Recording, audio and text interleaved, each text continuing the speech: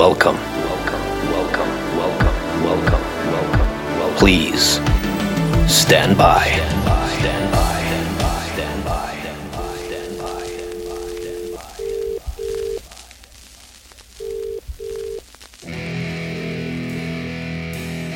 Thank you for joining me tonight. I hope you all came here by printed flyers and clean word of mouth. I'm sure you've already read the book, but I'm briefly going to start with my journey for why I went on a social media diet.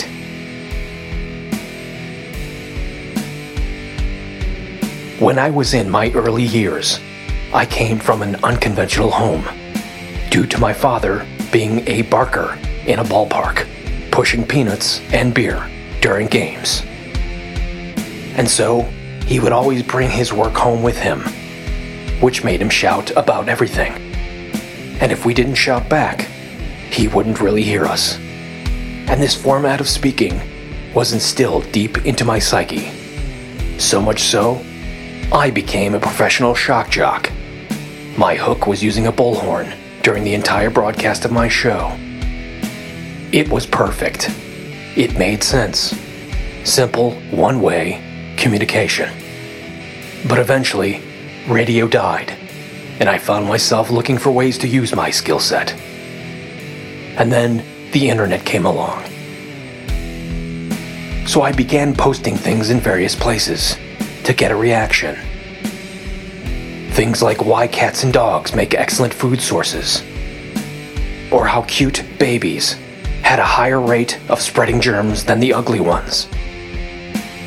And suddenly responses would come in, and likes and follows grew, and my adrenaline would race as if pulling a lever on a Vegas slot machine.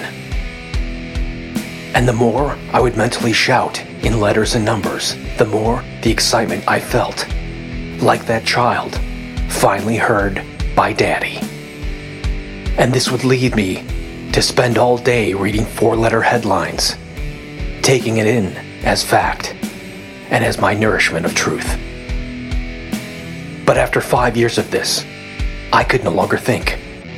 It was hard to move my thoughts around. I just felt bloated and angry all the time. So I went to my psychologist because even though I looked great, I felt awful inside. And it was then I was diagnosed with obesity of the head, which apparently is a human frailty. When one produces supposed legitimate thoughts with unverified words, and this causes an inflammation of rational ideas and an increase in conspiracies and aggressive emotions. You see, what was truly shocking was I had been binging on a steady diet of junk food for the mind. Short phrases, quick posts about things I didn't know anything about but acted like I did, and joining groupthink chat rooms and mobs. And amazingly enough, it all led to an eventual 30-pound gain of weight in my head. Suddenly, nothing fit anymore. I had to shop for new pairs of glasses and hats. It became difficult to get up in the morning, to the point where looking at myself in the mirror seemed impossible, due to the atrophied neck muscles from years of looking down at my phone. I had hit my bottom.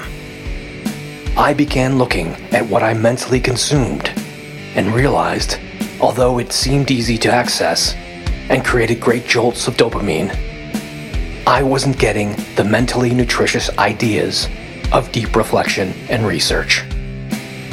So, I began a steady diet. I started with watching public broadcasting, stories about the world outside of pop culture and navel-gazing, and immediately noticed a difference. I began shedding the pounds. I could wear baseball caps again. My fingers became relaxed, spending less time using capital letters when typing. Sure, it was difficult at first, exhausted from pushing my attention span past 4 minutes. And then I increased that to picking up a newspaper, and after I could read cover to cover, I brought in books. and I joined a special gym where people would walk in and discuss ideas. Some were for these topics, others were against these topics, but most were just in between. And throughout our workouts, we changed our minds. We asked questions. We even reached conclusions. But oftentimes, we would just leave pondering. And now, my head doctor says, I'm back to a manageable and credible reality.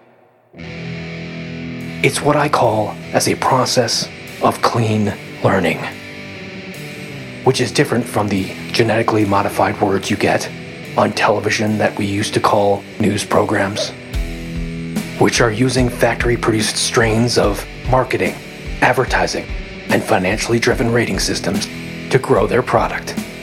A product of empty nutrition for your mind.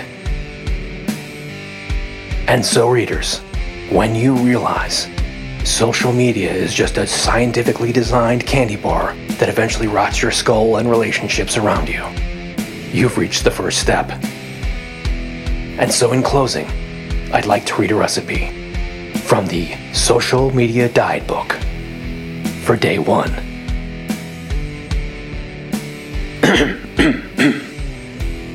Take a quarter hour of public broadcasting and add 1 hour of vigorous radio listening.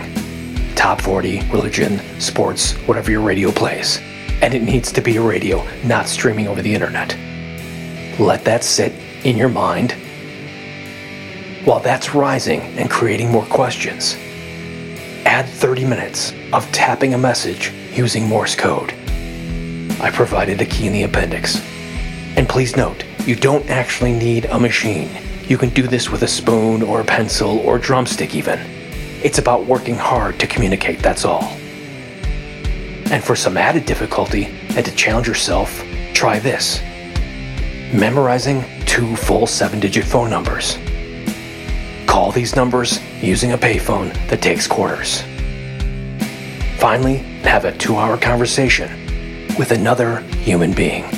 And as part of that conversation, please make sure nobody is talking over the other. Thank you. I hope you enjoy the Social Media Diet Book.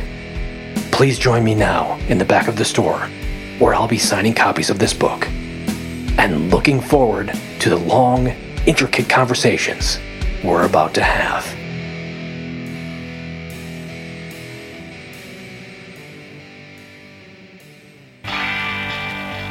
This has been an episode of the Flypaper Podcast. Music provided by Black Ferns at blackfernsmusic.com. Please help elevate this podcast. Leave a review. Until next time, stand by